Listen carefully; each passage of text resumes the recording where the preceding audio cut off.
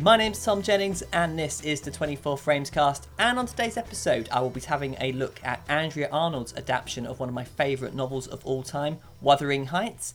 I will also be having a pretty big rant about the state of blogs, podcasts and forums in general. But before I begin properly, I want to start with a public service announcement.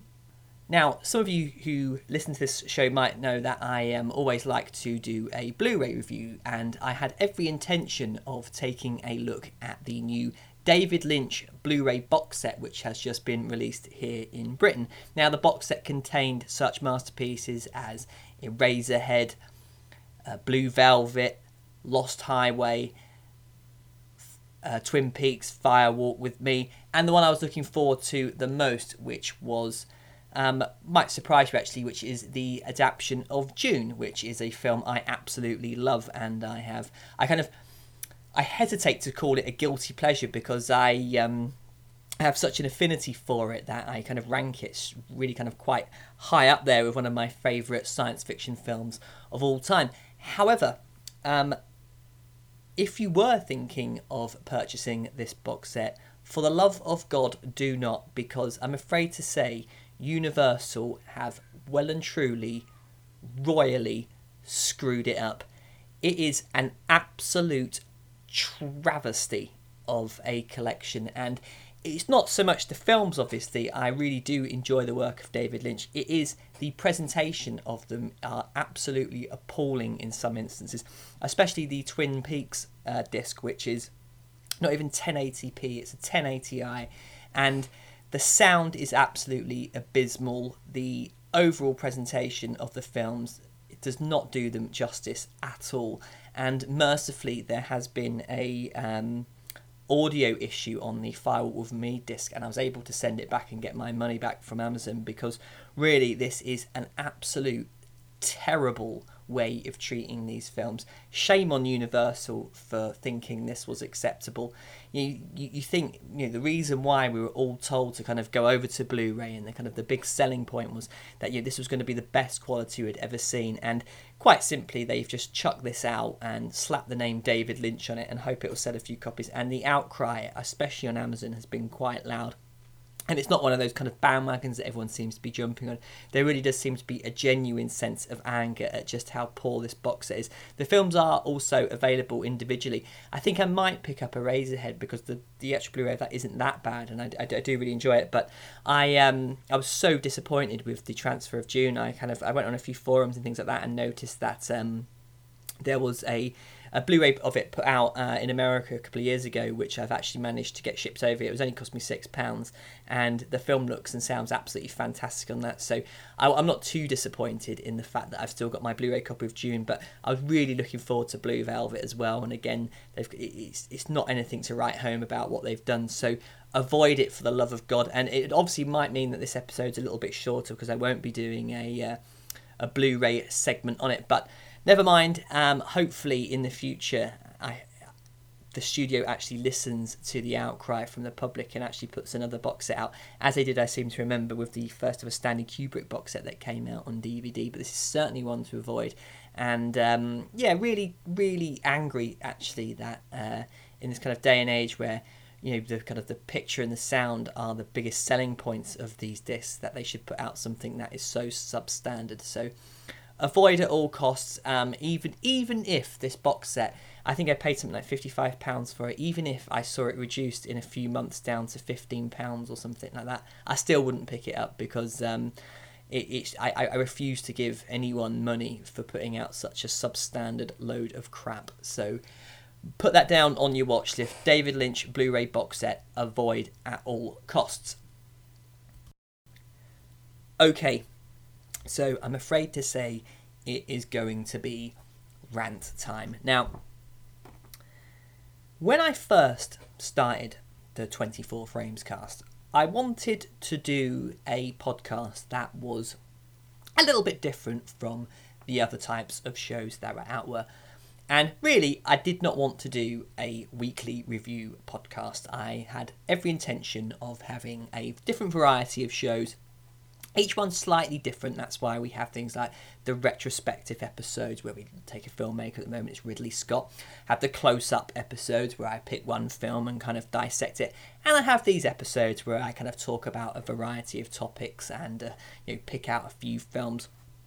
And what I really wanted my listeners to have was a kind of varied selection. I didn't want there just to be one type of show that was kind of quite formulaic and same old week after week. Now, part of my wanting to do the show as well, because I wanted to pick films that I thought perhaps people might not have heard of, or perhaps don't normally get the love and attention they deserve. And of course, I am doing a retrospective on Ridley Scott, one of the most kind of obliquely Hollywood of directors currently working. I don't think you can get any more A-list really. But when I look back over the past few episodes, I think there is quite a diverse and broad range of cinema, and certainly I've still got a kind of a long way to go because I want to do some more silent films. I want to get some kind of animation in there.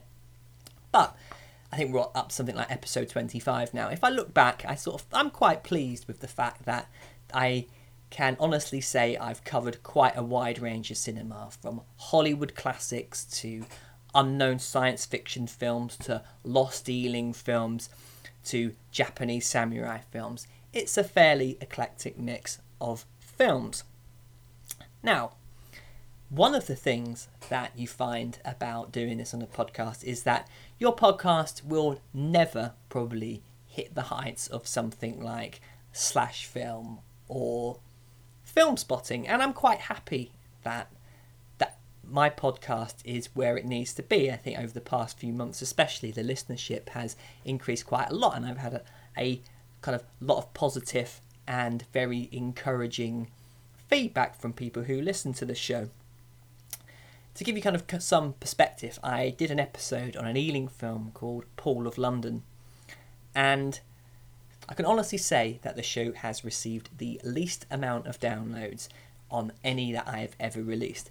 If you were to be harsh, you would say it was something of a flop episode. However, I have also had a couple of emails from people from around the world. I think one of them was based down in Paraguay or somewhere like that, and someone from South Africa who wrote virtually kind of like 8-page essays on how much they loved the film and how much they enjoyed listening to the episode. So for the kind of hours of preparation and watching the film that I put into it, I actually felt that simply getting those emails was worth the investment of time in me actually doing it in the first place. And to be brutally honest with you, I don't really kind of have targets or anything like that when I release a show for downloads, but it's just nice to know that some people, even as far away as they are, enjoyed that show, and it was really worth it for me for actually doing it.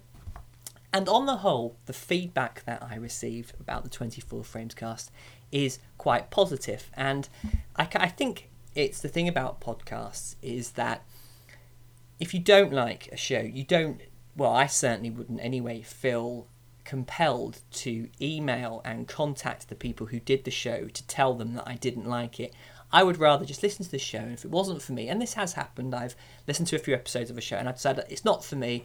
There might be issues that I have with it, or I just don't kind of vibe off it that well, and I unsubscribe. I would never ever think to email the people that did it and tell them I would be unsubscribing and essentially tell them why I don't like the show.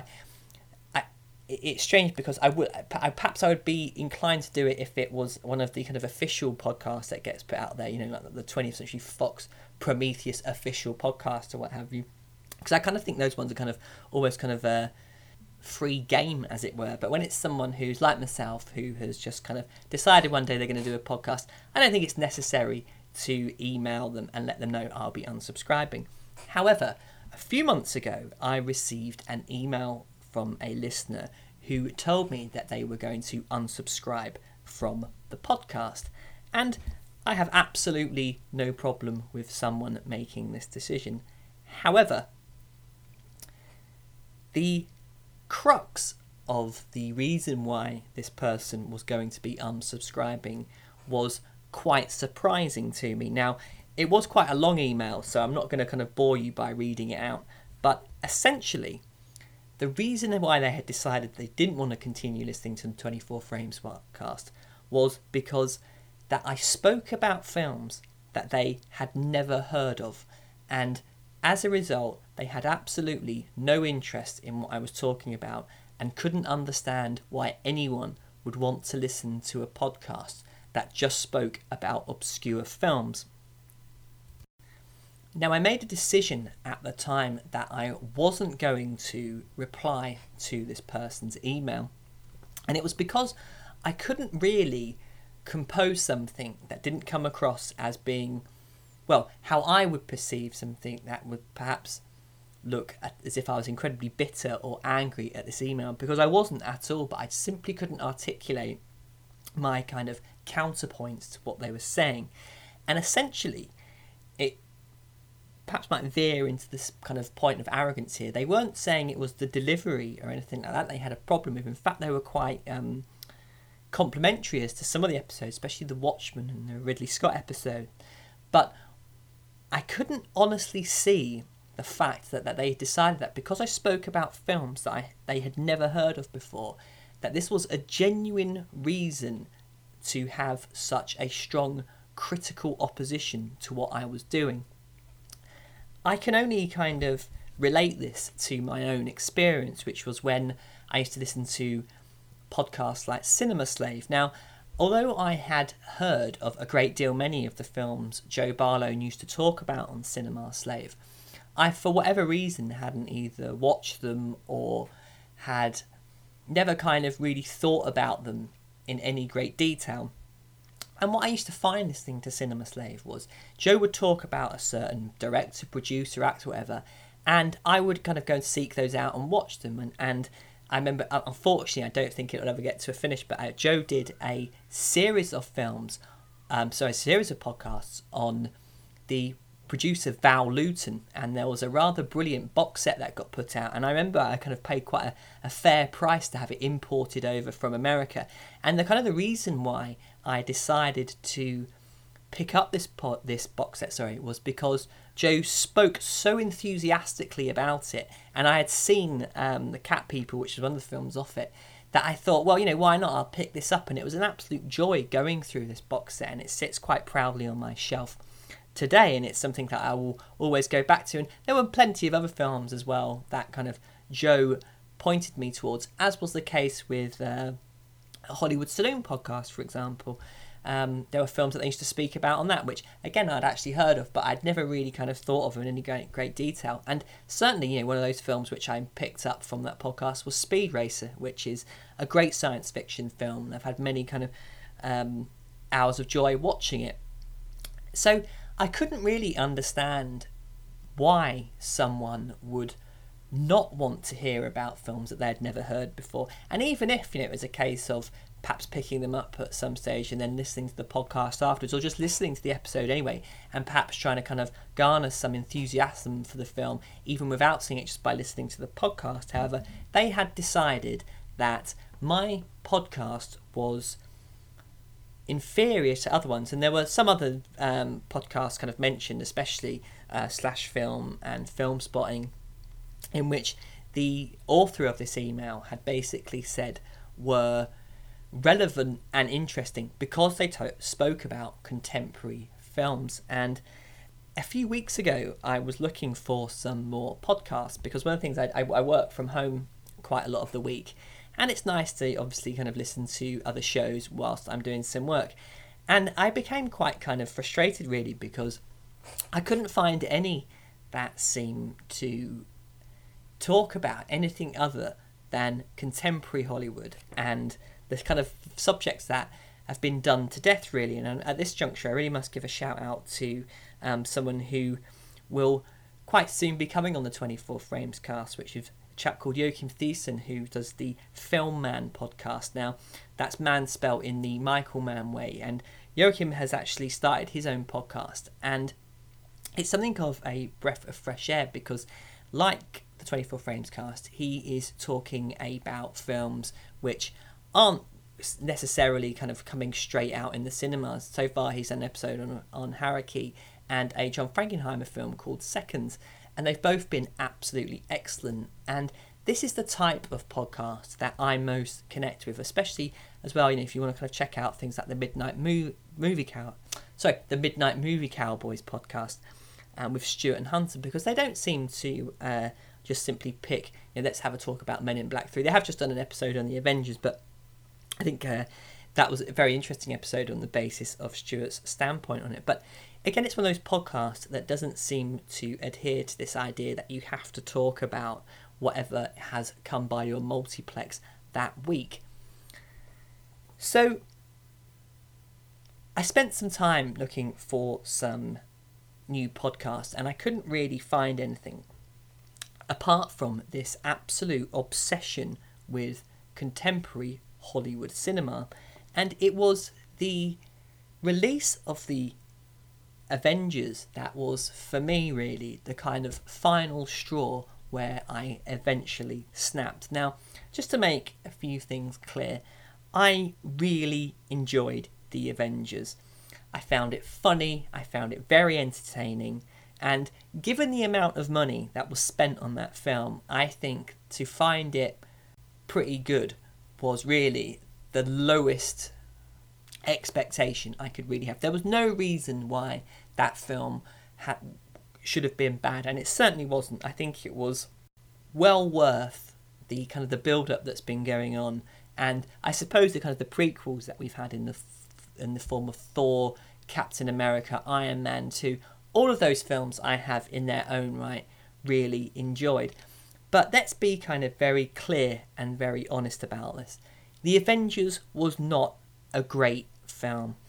It does very little that is original. I found the ending to be entirely predictable, and I thought it suffered from the fact that many of its set pieces were simply there to dazzle us, which, again, it's a big Hollywood blockbuster film starring a variety of some superheroes who we have kind of come to love over the past few years.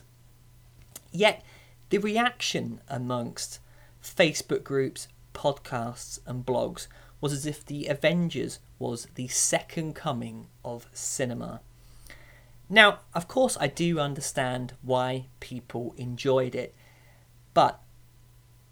and I really will be looking forward to buying it on Blu Ray. I am quite kind of, in a sad kind of geeky way, looking forward to going back and watching Thor, Captain America, Iron Man 2, The Incredible Hulk, or what have you, and then watching the film again. I think it would be quite a kind of a fun weekend of superhero stuff. But really, honestly, seriously, I cannot understand why people were going so crazy for it. And the reason, I believe, is a degree of ignorance. It is at this juncture that I must sort of offer a kind of premeditated apology, which is things may get a little bit pretentious here. So please do bear with me, because I think I am kind of working toward quite a pertinent point. It is blatantly apparent that for a great deal of people who proclaim that they love film, that they only focus on a very, very small section of it, which is American cinema.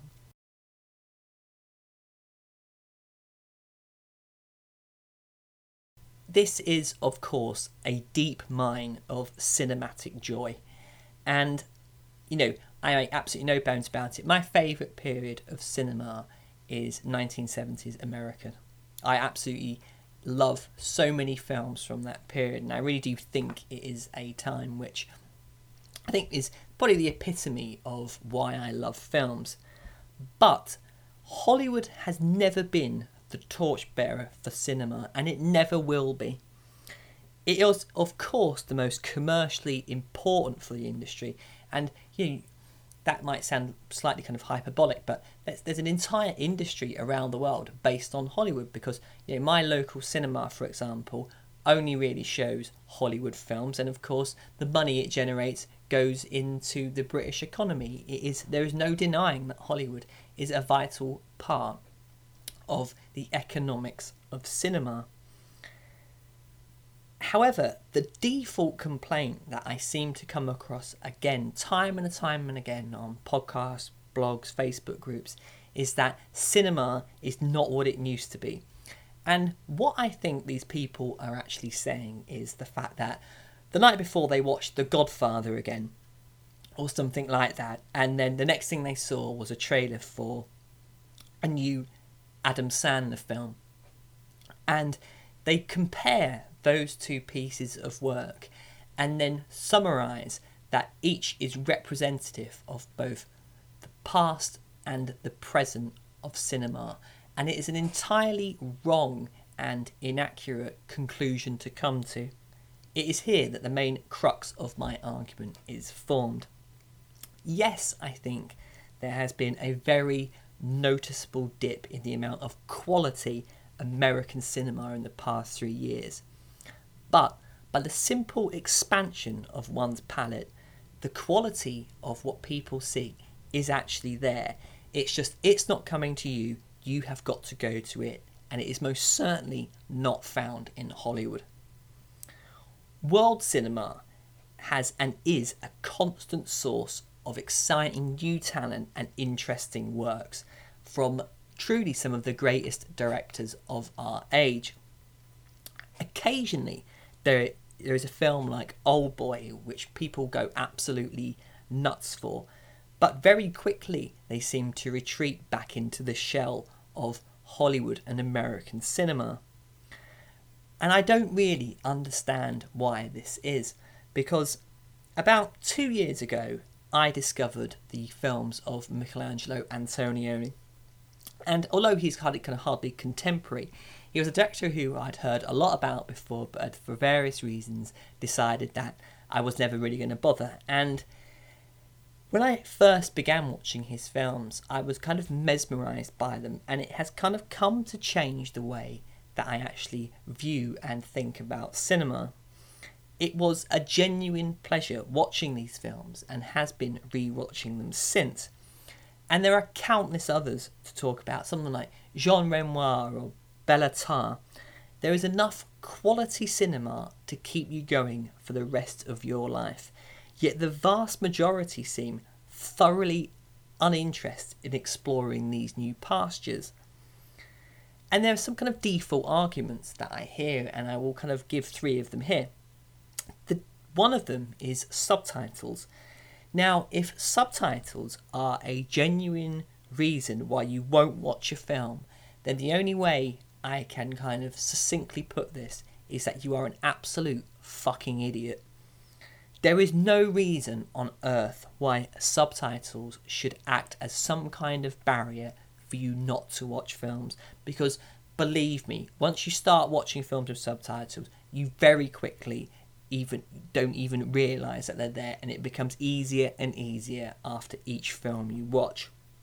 Then I hear, which is what I've called a cultural excuse, that people don't want to stray too far from what they know because they feel that they won't be able to understand what is going on. Now, certainly there are things that are lost in translation with certain audiences. For example, the significance of bodies of water in Japanese cinema. But I have never in my life watched a film where it is so baffling to me what is going on because of the amount of cultural references that I have not been able to understand it. And indeed, the more you watch, the more you learn, and the more you will come to appreciate world cinema. And then there is, of course, the multiplex excuse, which is the fact that most modern multiplexes don't play a very wide selection of films. No, I would completely agree with that statement. There is one, in Manchester, there is one cinema which shows kind of art house, so I'm saying art house stuff, but basically stuff that doesn't come out from Hollywood. There is one cinema, and I've been there a handful of times on the basis that really the times that the films are on are quite annoying, and it's a bit of a pain in the ass to get to. And of course, yes, the local multiplex might not be showing the latest in Polish cinema, but we live in an age of Netflix and Love Film, and is it really going to hurt to add some kind of slightly more obscure titles to your list? I would contest not. Now, I understand, of course, there is the need for entertainment. Watching Andrei Tarkovsky's Stalker is not going to have you whooping for joy and on the edge of your seat. But I can pretty much guarantee that Rome Open City or Army of Shadows and something like The Vanishing will. A few weeks ago, Martin Scorsese posted a list of the 100 films that had most shaped who he was as a filmmaker. And I was pleased as to how many of these films I'd actually seen, and I was also curious at some of the choices that he'd put on there, because I kind of considered them to be a little bit suspect in a way. So I revisited a few of his selection, and I enjoyed some of the others that I had not seen before. Turning to a Facebook group, I noticed that all this list had done was spur a debate, which were things like, which is better, Taxi Driver or The Departed? That tracking shot in Goodfellas, the boxing in Raging Bull, or the swearing in Casino seemed to be the only topics of conversation. There was not a single person who was excitedly relaying the joy of watching something like Rocco and His Brothers for the first time, or talking about anything other than what their favourite Scorsese films, and coming up with endless lists as to what were the best moments in Scorsese's career. And yes, I completely agree, Scorsese is a great filmmaker, worthy of praise and debate. But what should have been a catalyst for people to expand their knowledge of film became nothing more than a platform to celebrate complete and utter ignorance. I feel alienated by this type of film appreciation. In a way, it completely bores me. I don't really care what people's opinions are as to what Joe Pesci's best Martin Scorsese film is, because what happens is that these types of debates just ultimately become about people shouting their opinion at each other. And it's this kind of list-based film criticism that I also think becomes the standard method by which people judge films.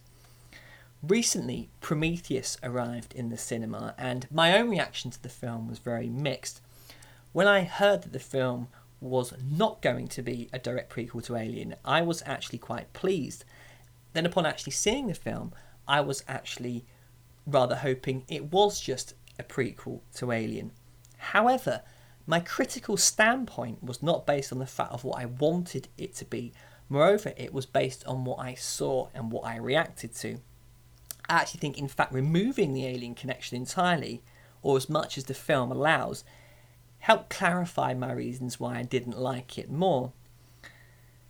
Yet true to form, the internet devolved into a swarm of nitpick-based moaning. It ruins the alien ecology, bleated one person. It doesn't explain enough, moaned another. Or it explains too much, said someone else. The characters should do this when they should do that. Now, I had issues with many of the character choices and how they reacted to the situations they were on. I actually just think it came down to very, very poor screenwriting. I think Prometheus squandered the possibility for something far greater by trying to dazzle the audience with scene after scene of neither scary or indeed necessary Hollywood trailer moments.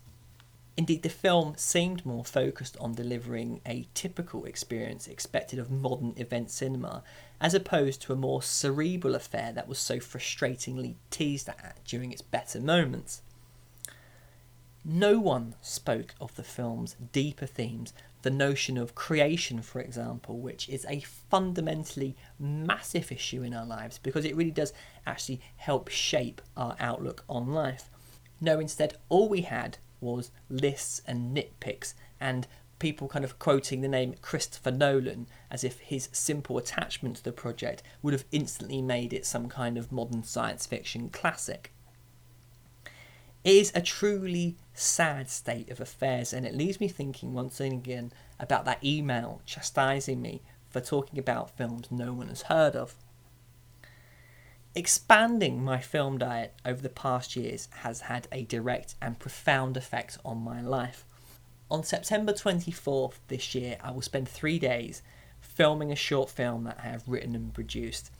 The film is being made with a reasonable budget and is being crewed by some of the most gifted technicians in the region. All of this really kind of comes about from kind of dreams I had when I was younger, but most in particular it comes from 2 years ago when I watched F.W. Murnau's Sunrise, and it was a film that I just picked up on Blu Ray from Masters of Cinema, and the film absolutely mesmerised me, but it also made me think in a way that I had never thought about cinema, and it actually made my brain work differently when I was associating how I wanted to make films. And it might seem slightly hyperbolic to say that a film actually changed the way my brain processes information, but it is entirely true. And all this came from a silent film that I was well aware existed but had never bothered to watch, because for some reason I was put off by it, by the fact that the characters in it didn't speak to each other in synchronized sound. Yet, what a stupid thing to actually think. Silent cinema is the purest form of filmmaking I have ever seen. With no words, just a language of cinema, actors and directors told some of the most moving, gripping stories in existence. That is the universality of cinema. And through the ages and across the world, films have been and continue to be made which will change perception and expand people's imagination. Yet the vast majority seem to just focus on the output of one particular country. I love big budget cinema as much as the next person. Christopher Nolan is one of my favourite filmmakers, yet he is not the saviour of modern cinema. He is not the benchmark by which everything must be judged and compared against. You can list his films in whatever order you want. None of them are certified masterpieces. And if you believe they are, then I implore you to take stock and seek out more films away from what you would normally watch. Now, you may find yourself hating the films of Michael Haneke, as I do to an extent, but equally you may find yourself falling in love with the films of Henri Clouseau, who is a filmmaker who could give Hitchcock a run for his money in the suspense department. At the very least, you will learn to appreciate why the likes of Martin Scorsese do what they do. And next time a proclamation is made of that's the best dialogue scene in a film ever, you might actually have a platform of knowledge to base your view on. So, I would like to apologise for my ranting. It will never happen again, hopefully. However, it has something which I have felt necessary to get off my chest for quite some time. So next up, a review of Andrea Arnolds Wuthering Heights.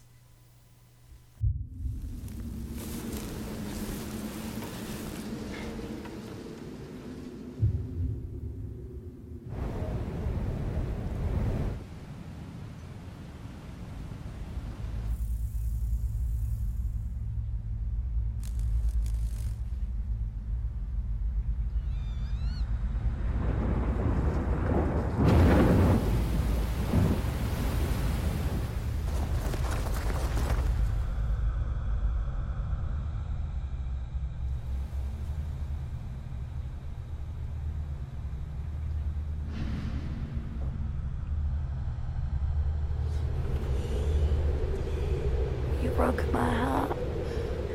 You killed me.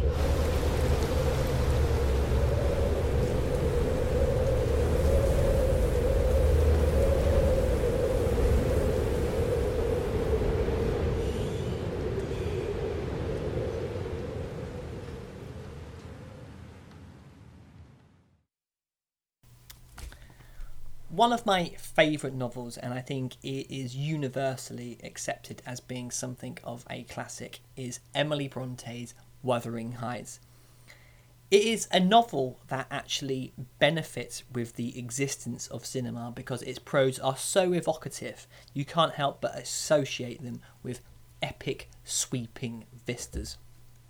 I find it even more astonishing that Emily Bronte was in her 20s when she wrote it.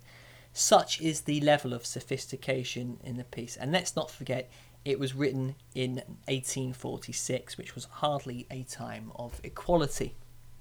But what is Wuthering Heights all about? Well, up in the Yorkshire Moor is a house, the titular Wuthering Heights.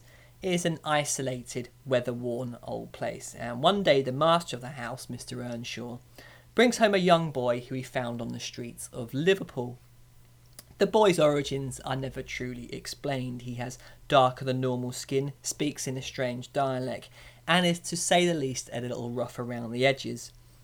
It's never truly explained why Earnshaw has brought the boy back. Is it pity? Is it the fact that he's an illegitimate son? And where has he actually come from? Perhaps he's even a stowaway or a gypsy. No one really knows, but what we do know about this young man is that he is going to be called Heathcliff. Earnshaw has 2 other children. There is Hindley, his son, who takes an instant hatred of Heathcliff, and daughter Catherine, with whom Heathcliff will come to love, and it is their relationship that will cause generations of chaos to come. Their pair are constantly together until one day they stumble across the Lintons, a rich family a few hills away from Wuthering Heights. Catherine, who when with Heathcliff is something of a wild child, suddenly becomes subdued by the Lintons and eventually ends up marrying the Lintons' son, Edgar. Heathcliff disappears, heartbroken, for a number of years. When he returns, however, things have changed a great deal. Heathcliff is very rich, unexplainably. He wears expensive clothes and has come to reclaim Catherine, as well as exact revenge on just about anyone who has wronged him, including Hindley and Hindley's son, Edgar, and even Edgar's sister, Isabella. Now, I won't kind of go too far into what happens next. I can only implore you to read the book. This is not a case where I would recommend watching the film first, but I really do beg you, read the book first. Now, you might kind of have guessed that I do have a certain affection for this novel, and it's very easy to get sniffy about adaptations. Please see my Watchmen episode for more on that. But I'm not one of these who, when I hear that someone is going to be making an adaptation of something I love, I don't suddenly sit there rolling my eyes and making a checklist of things that I have to see in the film, otherwise I won't like it.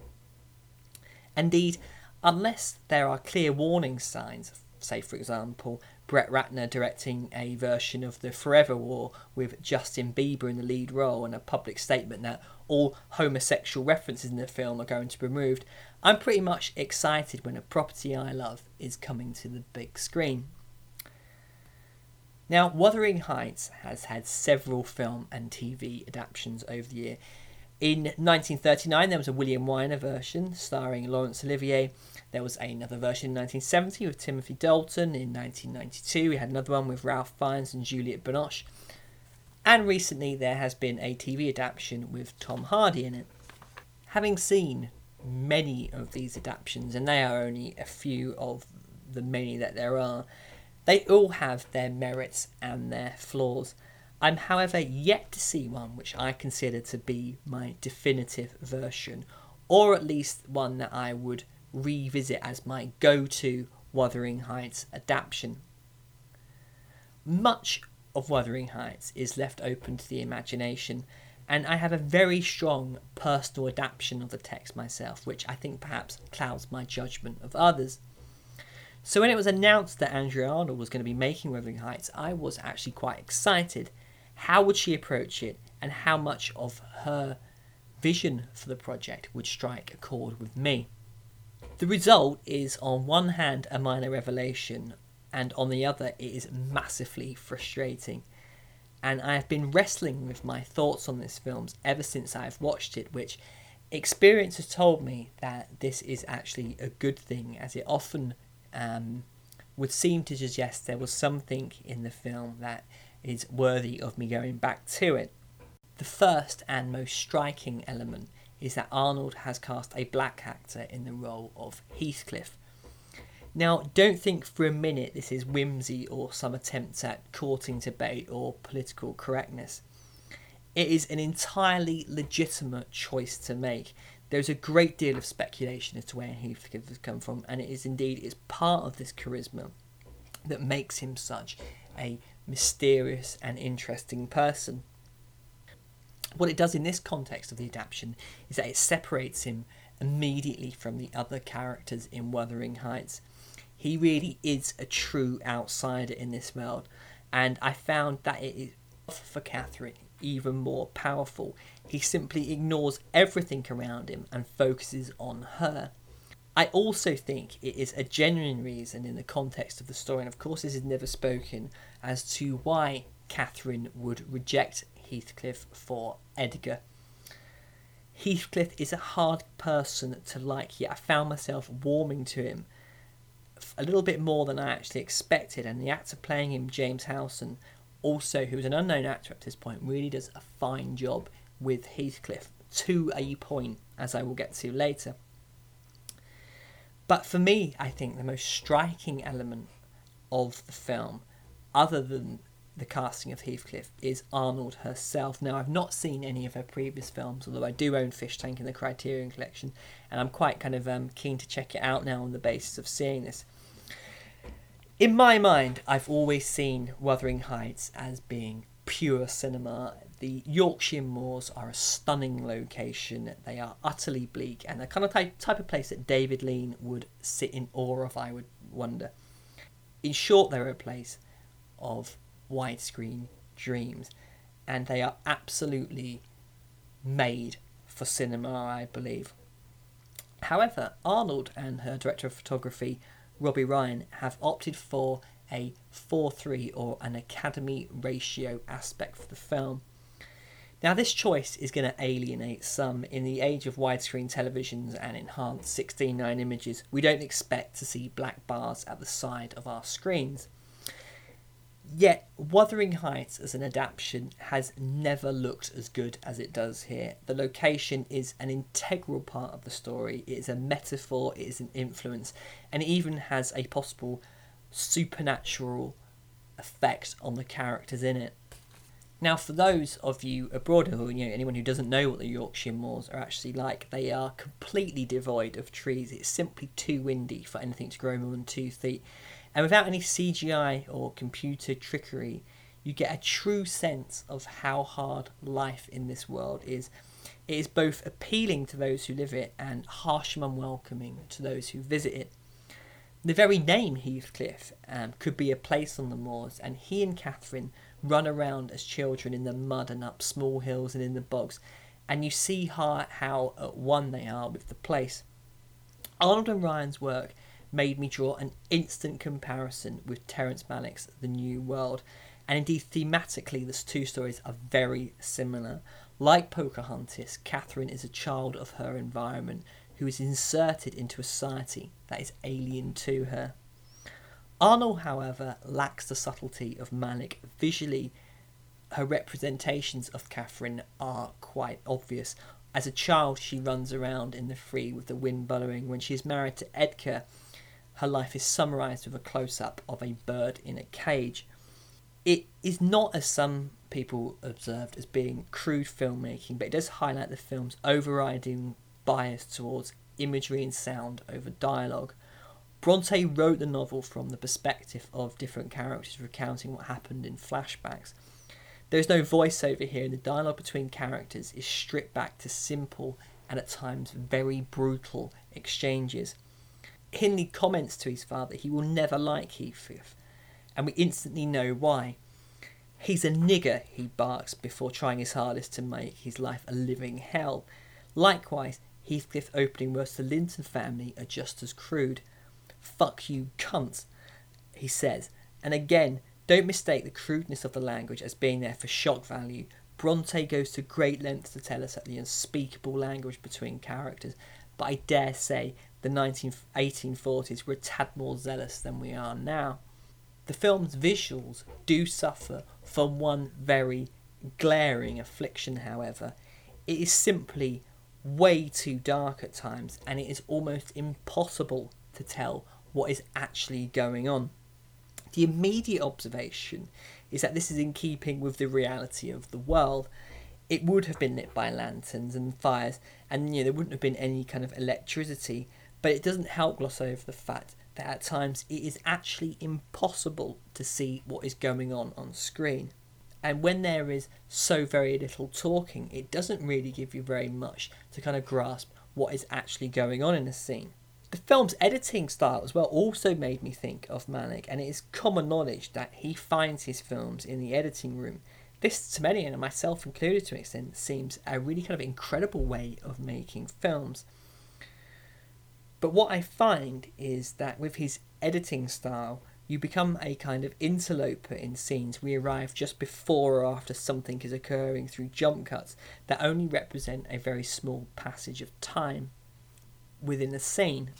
This too is how Wuthering Heights is cut together. You don't hear characters talking, but you know instinctively by the way they are acting or reacting what has been said, or indeed what does not need to be said between characters. For some, this is a bridge too far, although only needing the tiniest amount of relatively creative thought to piece together what is going on. Some need more in the way of dialogue, and this is very much a film that you have to tune into in order to appreciate. It is appreciation that is the key to Wuthering Heights. As much as I enjoyed certain aspects of it, my reaction to it has not been overwhelmingly positive. The performances are very patchy. Howson and Kea Cerullo are as good as Heathcliff and Cathy, but other characters like Lee Shaw as Hindley are actually quite poor, and although primarily about Heathcliff and Cathy, the other characters in the work and are vital in building the kind of picture of what is going on, and I don't really think they are given much justice here, and I think they are very, very forgettable to an extent when they are so unforgettable in the novel. Arnold strips the characters down to what effectively feels like very vapid bit parts. They are, for the most part, thoroughly unmentionable. Heathcliff is a great exploiter and tormentor, and he actually managed to marry Edgar's sister Isabella with the sole purposes of getting back at Edgar. Yet in the film it is almost inexplicable as to why she decided to marry him because of his behaviour, and how really we don't really kind of know why she is attracted to him. There are some also other questionable choices, especially there are some other kind of questionable choices which really kind of made me wonder what Arnold was trying to achieve. There's a scene where Hindley and his wife are having sex outside Wuthering Heights in the dead of night, casually observed by Heathcliff. This seemed completely unnecessary because there was just no sort of explanation as to why they had decided to go outside and have sex in the bloody rain and misery, and it seemed like it was just there for Heathcliff to watch and get angry at Hindley at. It didn't seem to lack any type of kind of genuine reason for actually existing. We know that he hated Hindley, and I think there were kind of better ways of expanding upon this relationship. Likewise, there's a scene where Heathcliff is being whipped by one of Hindley's kind of, I suppose, foreman for slacking on the job. And again, this seemed totally ridiculous. I don't remember this being in the book, but it certainly doesn't need to be in the film. It seems ridiculously over the top. But to me, at least, the biggest issue with Wuthering Heights is that I never truly felt the depth of feeling between Heathcliff and Cathy. The mental torture and the hurt are all present and correct, but these are simply empty vessels to agree, without the underpinning of the mad devotion between the two. It actually feels like we are being told to simply assume this, without actually being shown it in a convincing manner. Were you to remove Wuthering Heights' connotations from the film, it would be a beautiful looking, if not necessarily convincing, tale of doomed romance. Arnold also ignores the resolution of the novel, and I can kind of understand why. I think the canvas of film, or at least possible studios and distribute-based restrictions, hurt the story to a degree. At just over 2 hours, it feels like it needs more time to breathe, and instead feels way too rushed at times. And it is simply too hard to really honestly believe that Heathcliff and Cathy are this veritable force of nature, tragically torn apart from each other. The genius of Bronte's work is that you feel a weight as to what is happening, as if the story has far-reaching influence beyond the scope of its environment, and this film doesn't. It lacks a certain gravitas and deeper, wider connection than you actually see. Having said that, it at times is an absolutely electrifying piece of filmmaking. The proximity of the cameras to the characters imbues it with an intimacy and an urgency that kind of manifests itself in a feeling where you honestly don't know what is going to happen next. A character might simply walk into a room, or they might smash someone in the face. You simply don't ever truly know. It's a very bold film in some respect. There is no bombastic score, no stars, and the directorial style that demands you pay attention and keep up. I have a strange feeling it will grow on me with each viewing, yet paradoxically I don't have much motivation to go back and revisit it anytime soon. Is this going to be the definitive version for me? No, but I think I can safely say up until this point it is my favourite, and from a visual perspective I simply cannot recommend it enough. So that is going to be it for this episode of the 24 Frames Cast. Many thanks for listening. You can follow me on Twitter at 24framescast. You can come to the blog at 24framescast.blogspot.com, and you can email me. And if you do like the show, please do email me and get in contact. I really do appreciate it at 24framescast@gmail.com. Many thanks for listening, and I will be back soon with some more. Thanks. Bye.